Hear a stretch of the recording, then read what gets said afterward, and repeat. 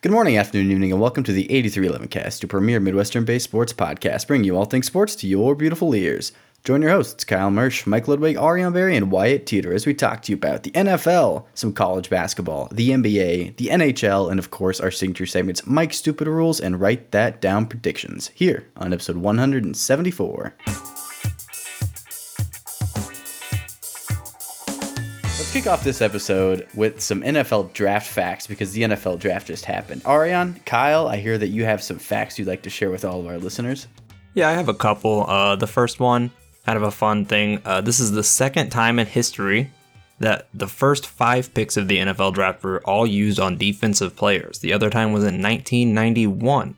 And there were 9 quarterbacks drafted this year.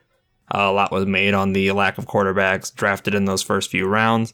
Obviously, this was not a super highly touted quarterback class. The last time 9 or fewer quarterbacks were drafted was 7 in 2015, and before that, you have to go all the way back to 1998. So, historically low. It's only been once in the past 22, 24 years that has happened. So, interesting stuff there, especially in such a quarterback-driven league. We'll have to see if the quarterbacks who got taken in the first and third rounds, the only ones we really talked about, will actually manage to live up to anything, or if it really was just kind of a dud draft class. Yeah, and that first overall quarterback being taken was Kenny Pickett. Fun fact for him, he literally just gets to go to a different locker room in the same stadium for his NFL career since he played for Pittsburgh in college, and now they actually play at Heinz Field, same field as the Pittsburgh Steelers. So same commute to work and to the games, but just a different locker room. So some other fun facts coming out of this draft, or just interesting facts overall, is that Georgia eclipsed the mark that LSU set in 2020 and Ohio State set back in 2004, when Georgia had 15 players selected in this draft, which is the most ever in the modern era. Everyone thought that LSU getting 14 and Ohio State having 14 in a draft was maybe unsurmountable, but Georgia did that this year. Another fun fact is that Kansas had more draft picks than the University of Texas. Kansas had 1 draft pick. It was a linebacker picked, I believe, in the 3rd or the 4th round. One of those two. It's escaping my mind right now, but Texas had 0. Fun fact about Texas related to this draft, part of it at least. So in Mack Brown's final year as the head coach at Texas, it featured 0 NFL draft picks. Charlie Strong's last year featured a loss to Kansas, and Tom Herman's last year features a defense that gave up 30 points, or 30 or more points following after halftime in the Red River rivalry game. In his first year, Steve Sarkisian managed to do all of those. So great start for the new Texas head coach, and we wish them all the best in the SEC. Seems like it might be a little bit of a struggle for them. I don't think we actually wish them any best. I know. SEC. I think we actually just hope they suck, and then we can laugh at them forever of thinking they're better than we are. That sounds about right. That was very sarcastic, by the way. So the NFL draft is now complete. There was a lot of trades in this draft. One in particular flew under the radar, and now looking back at it with some of the information that we learned as of May 2nd, is that the Arizona Cardinals traded on draft day for wide receiver Hollywood Brown from the Baltimore Ravens. Arizona received Marquise Brown, and they got a 3rd round draft pick. And the Baltimore Orioles got the first round draft pick in 2023, which they ended up trading to Buffalo to get more draft picks out of it as well. The Baltimore Orioles did? I didn't know we were trading football wide receivers for baseball draft picks. Well, I Trying to mean, you get could trade Kyler Murray Kyler as Murray. well, yeah. You could trade Kyler Murray to a baseball team, but no, the Baltimore Ravens. Do you remember like 6 years ago that time when Russell Wilson's baseball rights got traded? So for the Rangers drafted Russell Wilson for baseball, right? Which means even though he didn't come play, they still have his rights. And in a purely symbolic trade, they traded his rights to like the Mets or something. And it was just great because I could, say that Russell Wilson got traded to New York, and everybody was like, "What? What?" And I was like, "No, it's baseball rights." Anyway, sorry, I'm way off track. Ariane, what happened today in the NFL that now makes that trade for Marquise Brown really helpful for the Arizona Cardinals? Yeah. Also, Lamar Jackson put out a couple of tweets after that trade that he was not happy that they traded him. But today we got some breaking news that wide receiver 1 for the Arizona Cardinals, DeAndre Hopkins, got suspended for 6 games for violating the league's PED policy. Yeah, I mean, the teams do learn this stuff before the general public. So my guess is the team did know about this when they make this trade. They usually give them like a week and a half heads up, at least, before the public knows. So yes, I assume they knew when they made this trade. I would hope they did, and obviously it fills a big need for them. They also lost Christian Kirk in the offseason to free agency, so Arizona needed some help in the receiving core.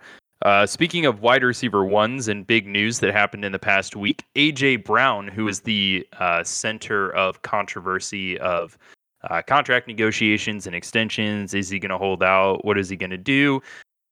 He was traded during the first round of this NFL draft. He was traded to Philadelphia from the Tennessee Titans. In return, Tennessee got the first round draft pick from the Philadelphia Eagles, which was pick number 18. They turned that into the wide receiver out of Arkansas, Treylon Burks. And then they got a round 3 selection as well from the Philadelphia Eagles. So Philadelphia ended up turning around and giving A.J. Brown a 4-year, $100 million contract extension with $57 million guaranteed in a part of that deal. The Chiefs got very trade happy with the Patriots in this 2022 NFL draft. They traded up in the first round to number 21 overall to get a cornerback out of Washington, and the Buffalo Bills traded up to that pick number 23, which the Ravens got from Arizona. They turned that into Kaiir Elam out of Florida, and then Baltimore turned their picks from Buffalo into the center from Iowa, I think, Tyler Linderbaum. Yeah. And they turned it into the first punter as well of the draft, Jordan Stout. So is that the San Diego second punter out in this draft. Okay. I'm sorry. Jordan Stout is the punter out of Penn State. That San Diego State punter actually didn't go until the 5th or 6th round, I think. So there are a couple other punters and special teams guys, a couple place kickers picked in front of him as well. So he was not absolutely go. Bombing kicks in college. 80-yard punts. It was insane. Yeah. He did have a tendency to just boot it out of the back of the end zone, though, instead of trying to do field position, which may have been part of why he didn't go as high as he could have gone, because it's just all power, no control. Yeah, but it's a lot easier to teach control than power, I would reckon. I don't know. That is true. I'm not You can't. That's fair. Another thing that I thought was kind of interesting out of this draft, before we get into some of the Iowa State stuff as well, is, Mike, your Minnesota Vikings were pretty trade happy within their division as well. Yeah. So both people I've talked to, like general fans and the experts, were just all over on what they thought of the Vikings draft. I had fans who I know who are generally very mild-tempered, who called the GM, they called him an idiot. What else did they call him? They called him clueless, a joke of a GM, all about these two trades, specifically in the first round with the Lions and the second round with the Packers. But then you had experts like the guy from NFL.com who gave him an A- for the draft, right? But you had other experts like from SI who gave him an F for the draft. Basically, it was a very polarizing draft for Vikings and Vikings fans. Really, you can't grade a draft based on, the draft day. There's a lot that can play out. Personally, I don't love the idea of trading within the division because you're helping your rivals, but also, I think you helped your rivals a little too much personally, but I wouldn't go as far as to call, it a disaster or anything like that. Like, you can't make any judgments about one draft. I mean, I think they got good players. I do wish they wouldn't have to me, that trade with the Packers is the worst one. I think the Packers had a very bad first day of the draft, and then you bailed them out a little bit by letting them make that trade. So I don't fault the one with the Lions very much because I think they still got one of the guys they wanted there, even trading down 20 spots. But yeah, that one with the Packers keeps it from being an A for me. And speaking of trades, just a couple trades that we had talked about or been tracking that did not happen. Baker, Debo, and Jimmy G are all still with their teams that they were at the end of last season, and we kind of expected them to maybe move on by then. So just kind of keep a tab on that. It'll be interesting to see how all those, situations play out. We definitely don't expect Baker Mayfield to be on the Browns by the beginning of this year. He's just getting paid a little bit too much to actually be moved on draft day, according to reports. So just kind of watch those guys. It'll be interesting to see how that all ends up. Yeah. And then, of course, the other thing that is interesting to listeners of this podcast would be where our Cyclones ended up. I believe, correct me if I'm wrong here, Ariane, there were 4 Cyclones that were drafted in this draft. Is that correct? That is correct, yeah. Yeah. So Breece Hall went to number 36 overall to the New York Jets, which is just outside the first round. For those of you counting at home, 36 is greater than 32. So that's not in the first round. So it does not break Iowa State's first round streak, but it is the highest draft pick in quite some time. So he went to the Jets. Owazuike, the defensive end, went to Denver. I believe was that in the third round or the fourth round? I think it was the third, right? Trying to pull it up here. Yeah, it was round 4, pick 116. Okay, and then in a pick much later than I thought, Charlie Kolar went to the Baltimore Ravens much later than I thought he was going to. I was kind of hoping the Twins. Wow, now I'm putting NFL players on baseball teams. Football combo. Yeah, that the Vikings would take him once we got into the 5th and 6th round. The Vikings were looking for tight end depth. I thought he would be a much better fit there than in Baltimore. But I think he'll do fine in Baltimore. And then, to me, what was the most exciting part of the draft was that Brock Purdy did get drafted as Mr. Irrelevant. The last pick in the NFL draft, Brock Purdy, Mr. Irrelevant. That was pretty fun to see, I thought. So, yeah, I love it. And his family was pretty pumped about it. I don't know if y'all saw the video of his family after seeing he got drafted, but that was pretty fun to see. He's a good guy, so I wish him the best. That was with San Francisco. He probably gets cut by the end of training camp. That's what happens to a lot of these quarterbacks, but we'll see. Maybe he rides on a practice squad somewhere. I would bet he can be a practice squad QB. As it stands right now, we have 6 undrafted free agents that are participating with teams as well. Mike Rose, Jake Hummel, Chase Allen, Andrew Mevis, Greg Eisworth II, and Derek Schweiger. So those guys are all at least competing or getting a chance to compete on a spot and play on the field. So good for them as well. Yeah. This was despite Hall not being a first round pick like we thought he might be, I think this was an extremely good draft for the Cyclones. Like 4 players drafted is a really good number for an Iowa State program. Matt Campbell continues to put players, especially running backs, into the NFL.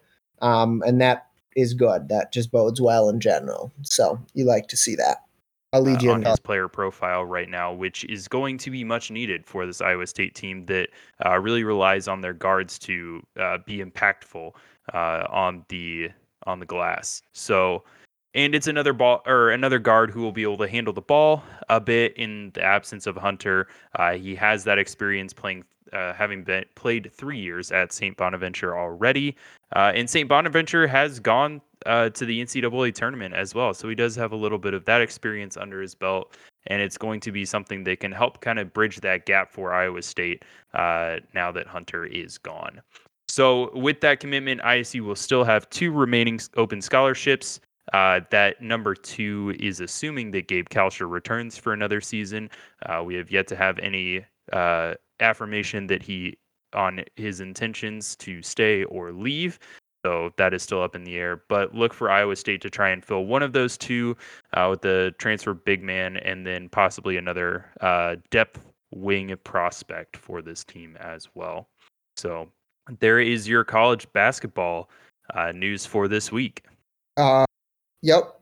Yeah, that's good. I do also look for them to add some size as well. If we could add a high quality center or large forward, actual, inside out forward instead of an outside in forward, that would be good. Iowa State's gonna need some size and some height, especially with George Condit gone, and really just now relying on Jazz Kuntz and Robert Jones for the most part on the inside. So look for them to get some more size as well. Speaking of good news in the world of basketball, Ariane, the second round has officially begun. Where are we at? How is it shaping up right now? Speak for yourself. Speak for yourself if it's good news. I mean, if you're a Timberwolves fan, it's not really that good of news. Just saying. How you blow 3 double-digit leads in the fourth quarter. I don't get it. That's true. I mean, yes, I would call it probably a successful season for the Timberwolves, but you still got to be a little bit upset about the way it ended. I mean, I might be a little bit of a hot take since they lost, but I think the Timberwolves were the better team in that series, and they still lost 4-2.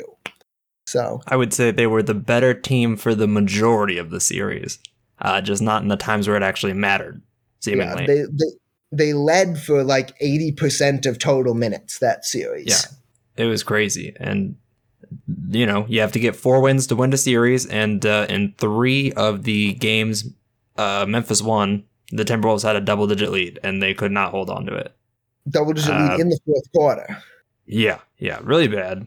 Hopefully they can get over that and figure out who needs to have the ball in clutch time, who needs to be on it. Does Chris Finch, does he need to figure out something different with his coaching? Like, hopefully they can get it figured out next year. With their core, I don't see them not. It's hard to say I don't see them not making the playoffs because the West is just going to be a nightmare again next year, but they have a good chance as much as anybody. On the not so good news side, pretty much I'll just hit the matchups real quick because we got to talk a little bit of NHL too, so I don't want to be too long. I'll just hit all the matchups and I'll basically tell you who's injured for that series because we have a lot of injuries this postseason. We'll start with Heat Sixers. That game is actually happening right now. While we're recording, Joel Embiid is out indefinitely with an orbital fracture and a concussion. I know Kyle was talking earlier. They say maybe he'll be able to get back by game 4 or game 5. But without Joel Embiid, I do not love their chances. The Heat slaughtered Atlanta to get here, and the Sixers there was a lot of talk of them choking a 3-0 lead. They did not, but they beat the Raptors to get there. You have Mavericks versus Suns. Booker just got back from an injury right at the end. The Mavericks managed to, what I assume will be banish this Jazz team to non-existence. There's a lot of rumors coming out that Rudy Gobert said, trade Donovan Mitchell or trade me, but we're not playing again. I think the best solution would be trade both of them and blow it up. But look to see a lot of structural changes happening for the Jazz. And then the Suns, I'm blanking on who they played to get here. Somebody can help me out. I don't remember who the Suns beat to get to the second round. I cannot recall. The Pelicans. Thank you. The Pelicans. A very scrappy Pelicans team. Overperformed by a lot, and look to see them do well when Zion comes back, if he ever can stop eating or whatever his problem is at this point. Bucks versus Celtics. Chris Middleton is still out. I've seen varying reports of how long he will be out. Anything from maybe he could be in at the end of this round to 2 to 3 weeks, and he might not be back until the finals. And Marcus Smart at the game they played last night just was out with like a quadriceps injury or something that may or may not keep him out for a couple games as well. But if everybody's healthy, Bucks Celtics is one of the most exciting series for me. These are two teams that play really hard defensively. Definitely watch that. It should be fun. And then the last matchup is the Warriors versus the Grizzlies. Everybody seems to be pretty healthy. Draymond got kicked out yesterday of the game because he slapped Brandon Clark in the face and then grabbed him by the jersey and pulled him onto the ground. And for some reason, the public sentiment was, I don't know why that's a flagrant 2. It should be a flagrant 1. I think if you are going to grab a player by the jersey and yank him out of the air by his shoulder, you should probably get kicked out, especially if it's after you just hit him in the face. His argument was I held him up so he didn't hit his head on the ground. Like, yeah, man, but you're the one who pulled him on the ground. If you didn't pull him on the ground, you wouldn't have had to hold him up. But that'll be a fun one. As long as the Warriors stay healthy, no offense to the Grizzlies, but I don't see them coming through. They played half the game without Draymond and still won their first matchup. And the NBA MVP should be getting announced here shortly. I think the odds-on favorite are still Nikola Jokic. A lot of people say they voted for him that I've heard. So definitely look out for that. Unfortunately, he did get out in the first round versus the Warriors. But just some quick fun facts for him. Nikola Jokic was the first player this year with 2,000 points, 1,000 rebounds, and 500 assists in a season. So that's impressive. He literally started his own club, if you will. And he also, these are a little gate. I don't love the catch numbers that we pick sometimes, but he was the first player to average 25 points, 13 rebounds, and 7 assists in a season. More interestingly to me, he was the first person to lead his team in points, rebounds, assists, steals, blocks, and field goal percentage in one season, since steals and blocks became an officially tracked stat in 1973-74. So it's hard to argue against being the most valuable when you literally lead your team in everything. I will do it all, and I will do it all the best. So look out for that. I expect him to win. I wish Joel had this season in a different season so he could win one too, but maybe he can get it another time. Any questions from you guys? No, you covered everything I wanted to cover. I don't think you need to argue with Kyle and I about picking Jokic as MVP. I'm on board. Yeah, I'm fine with that selection. I mean, does Embiid have a lot of great, I guess, talent, and did he have a great season? By all means. He's definitely on his way to like an NBA first team, in my opinion. But yeah, the MVP has to go to Jokic. So with the NBA playoffs first round over, the NHL playoffs first round is beginning here on May 2nd. I know we haven't talked much about the NFL on this podcast, but I wanted to at least go over the bracket so y'all know what's going on in the playoffs and just talk about what my thoughts are and give you you all some opportunity to make some picks if you want as well. I don't know if any of you do, but so first of all, in the Pacific Division, you've got the division winner Calgary Flames playing the first wild card Dallas Stars, and then you've got the Edmonton Oilers squaring off against the Los Angeles Kings in the 2-3 matchup. Also, in the Western Conference, in the Central Division, you've got the 1-seed division winner Colorado Avalanche playing the second wild card Nashville Predators. And then you've got the 2-seeded Minnesota Wild squaring off against the 3-seeded St. Louis Blues. Over in the Metropolitan Division in the Eastern Conference, in the Metropolitan Division, you have the 1 seed Carolina Hurricanes playing the first wild card Boston Bruins, and the 2 seed New York Rangers against the 3 seed Pittsburgh Penguins.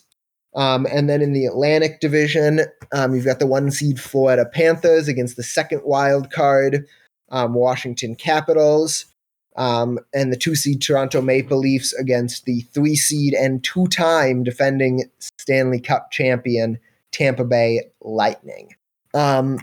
Most of these series are going to be played with games essentially going back to game, off day, etc. These are all best of 7 series.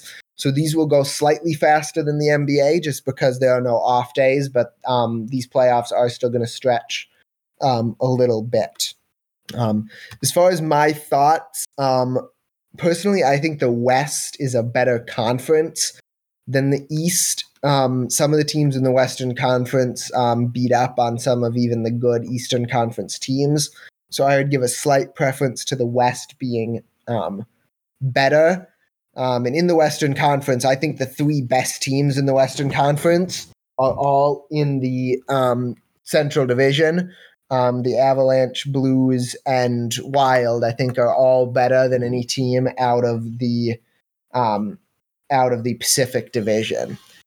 So to me, I'm looking for the Stanley Cup champion to come out of that division. I think it's the best one in hockey, and Colorado was definitely the best team in that division. So I'm picking Colorado to win the whole thing. That's my prediction. As much as I'd love to see it be Minnesota, I don't think they get it done. I've got Colorado. Does anybody else have questions or want to make predictions about the NHL playoffs?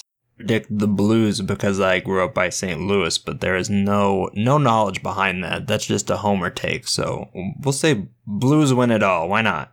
I mean, I wouldn't be surprised. It's not a terrible pick. But as you explained, they have a very tough route to get there. They do, yes. I think their route is definitely the toughest in the NHL because they're going to have, as the 3 seed, they won't have home ice advantage. They don't against the Wild and won't against the Avalanche or Sullivan. So definitely a tough path for the Blues. Hearing no other questions, we will move right along into our signature segments, starting with Mike's Stupid Rules. And this one is courtesy of Kyle. He wanted us to, he wanted me to go over a play that happened in Friday's game between the Yankees and the Royals. So essentially what happened there is Bobby Witt Jr., the rookie, got picked off second base. He left second base early, and the pitcher, Nectar Cortez, stepped off the mound and eventually got Witt in a rundown where he actually outran the fielder to third base and slid hard into third base. And the fielder chasing him ran into him, and they both sort of ended up off the bag. And Bobby was called out. So Kyle wanted me to talk about what happens with when somebody is forced off the base and what the ruling is there. So I want to start with the definition of oversliding, right? Oversliding the base versus getting pushed. So if you go to the definition of terms section of the rule book, you will see that overslide or oversliding is the act of an offensive player when his slide to a base, other than when advancing from home to first base, is with such momentum that he loses contact with the base. So essentially the judgment here is was this an overslide or was he forced off the base? So according to the MLB Umpires Manual, this is a judgment call for the umpire to say if he was pushed or forced off the base, which he was. There was contact while he was still on the base. So it's up to the umpire to judge if his regular slide would have forced him off the base anyway. So if in the judgment of the umpire, he would have overslid the base anyway, he is out even though there was contact. If the umpire judges that he would have been able to stay on the base, then if he is pushed off, he is still safe and it would remain at third base in this case. Watching it full speed, I actually tend to side with the umpire here.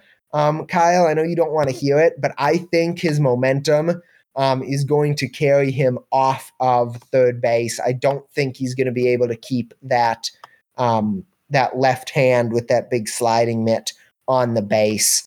I think his momentum is going to carry him off anyway. So that's where you get the call. The umpire ruled that he would have gone off anyway, even if he wasn't contacted. Does that make sense? It makes sense. I don't like it. Yeah, I can understand how you don't like it, but you can certainly see how the call was made, at least. Yeah. And it was enough to get Mike Matheny ejected, a guy who typically doesn't get thrown out of baseball games. He was pretty hot about that call. But in the end, it's a judgment call. I thought it was maybe a little bit closer to like 60-40, leaning towards, his momentum would have carried him off the bag. So did the umpire make the right decision in the end? Sure. But in the moment, it didn't feel right in the moment. Yeah, I can see. I mean, yeah, when you see that much contact, I can definitely see how you would. Because it wasn't just like him brushing his hand off the base. Oh yeah, there was a lot of contact. Body weight like pushed him off the base. Yes, there was a lot of contact there for sure. Yeah, and rewatching it, when you first sent it to me, Kyle, I was like, well, that's ridiculous. Oversliding versus pushing somebody off the base. Sorry, Aaron, what was that? No, you're fine. When Kyle first sent it to me, I was like, well, that's crazy. If you can do that, you can do anything you want, and you can always get the tag. But looking back at it after you explained it and kind of judging it, I can definitely see how you might think he was going to slide off the base or overslide. I don't know. I still tend to lean towards giving it to the runner, but, I'm not an umpire. The thought about it that I had, I guess, was, yes, it looks like he might have overslid, but there was just so much like contact behind it that it just, I don't know.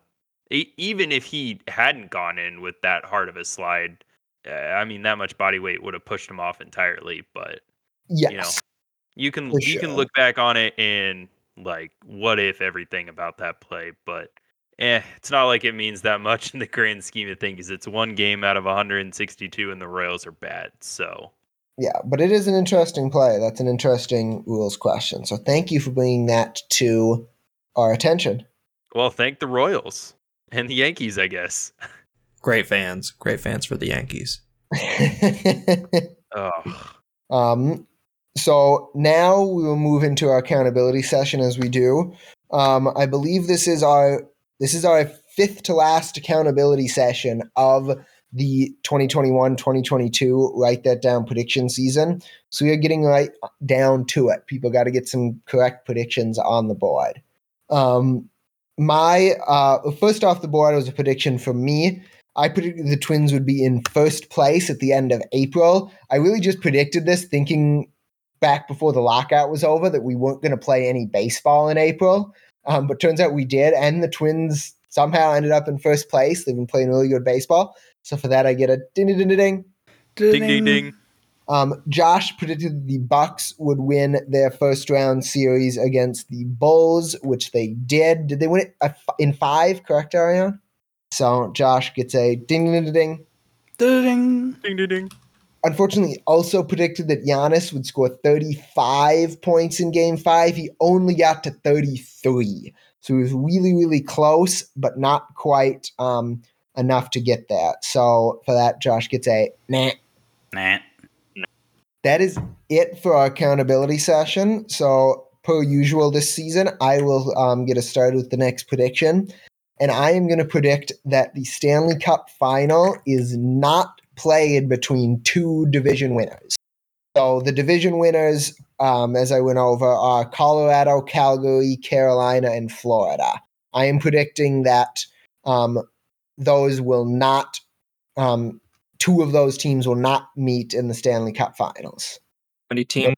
What was that? Sorry, Aaron. How many teams are there total in the playoffs again? 16. 8 from each conference. Okay.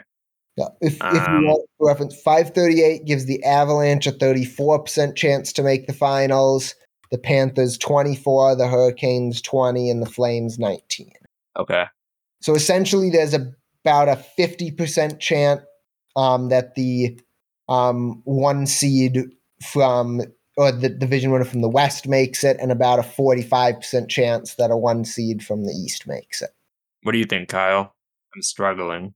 I am as well. I mean, percentage puts that a little under 25%, which is usually a double by percentage. I'll I offer was that. gonna say double just out of default, but I was as well. It's I'd be kind of I'd be feels fine with safe. that.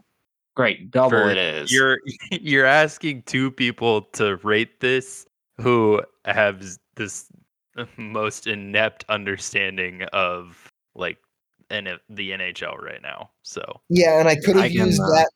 I could have used that to try to steal extra bases off of you, but I decided to be nice. I can confirm I've watched 0 games so far this year, so I'll try to watch the playoffs. Same. Do you have anything from Josh this week? Is he still alive? Yeah, he is still alive. He's keeping an eye on the NBA playoffs and how the Bucks are doing, and he is predicting that the Bucks will beat the Celtics in 5. He's got Bucks in 5. well, the Bucks are already up Interesting. 1 game. They are. I would be So the much more likely classic to say. gentleman's sweep. I'd be much more likely to expect Bucks in 6. Let me see Yeah, if I can pull up the FBI or BPI rather. According to 538, the Bucks are hardly favored to win at all. They're only given a 54% chance to win this series. It's slow. So I would say probably a triple. I don't know that it's all the way to home run. That's what I was sort of thinking is triple. I'm good. I'm good with that. Triple sounds good to me. They won't let me look at the actual percentages on it. Even though I don't know anything about hockey, I'm going to say that the Wild will beat the Blues in 4. So a sweep? I thought it was 6. In that case, yes, a sweep. Best of 7, yeah. So this would be a sweep. So according to 538, the Wild have a 60% chance to win both games 1 and 2. And then they have a 43% chance in games 3 and 4. So that makes it about a 20% chance to sweep, about 18 according to 538. I would tend to give this a triple. Triple, yeah. That's what I was thinking, but I was waiting for you to confirm that with actual knowledge. Good with that. Especially considering the Blues beat the Wild in the regular season series. So triple it is. What do you got, Kyle? So sticking with that same series, I'm going to say that the Blues just win their first series. According to 538, there is a 44% chance that they win. So it seems like a single to me. Sounds good. With that. And what about you? All right. My prediction is that Oliver Marmol, the current skipper for the Cardinals, will finish with the best record of the 3 active current or former Cardinals skippers in the league, which is Oliver Marmol, Mike Matheny, and Tony La Russa. So the Cardinals will finish with the best record of the Cardinals, Royals, and White Sox. Well, they're definitely going to finish better than the Royals. And the White Sox are struggling right now. So it really comes down to, do we think that the Cardinals are going to play better baseball than the White Sox? That's pretty much it, yeah. Yeah, so right now the White Sox are 9-13, and the Cardinals are 13-9, and just to throw them in there, the Royals are 7-14. To me, this seems like a single, maybe a double. I could maybe be talked into a double. What were you hoping for this? I was thinking a double. I would at least say a double because, I mean, what were season. What were the over-unders for records to start? Do we know that? When projections? I'm sure I can find them quick. Over-unders, I'm sure the White Sox were probably pretty comparative to the Cardinals beforehand. Let's see. The Cardinals over-under was set at 84.5, and the White Sox over-under was set at 91.5. And the Royals, again, just to throw them in there, was set at 74.5. I'd be willing to talk it into a double if that's what you guys want to do. I think I say double. That kind of vibes with me as well. All right, we'll give you a double, Ion. With a single, 2 doubles, and 2 triples, that concludes our Write That Down prediction segment, which means we're at the end of the episode. Thank you so much for listening to episode 174 of the 8311 Cast. Appreciate you sticking around and checking out this episode. And make sure you check out our social media pages on Instagram and on Twitter at 8311Cast. But until next week, signing off for the 8311 Cast favorite hosts, Kyle Mersch. Mike Ludwig. Ariane Barry. and Wyatt Teeter. Talk to y'all again next week. Go Cyclones. Go Cyclones. Go Cyclones. Go Cyclones.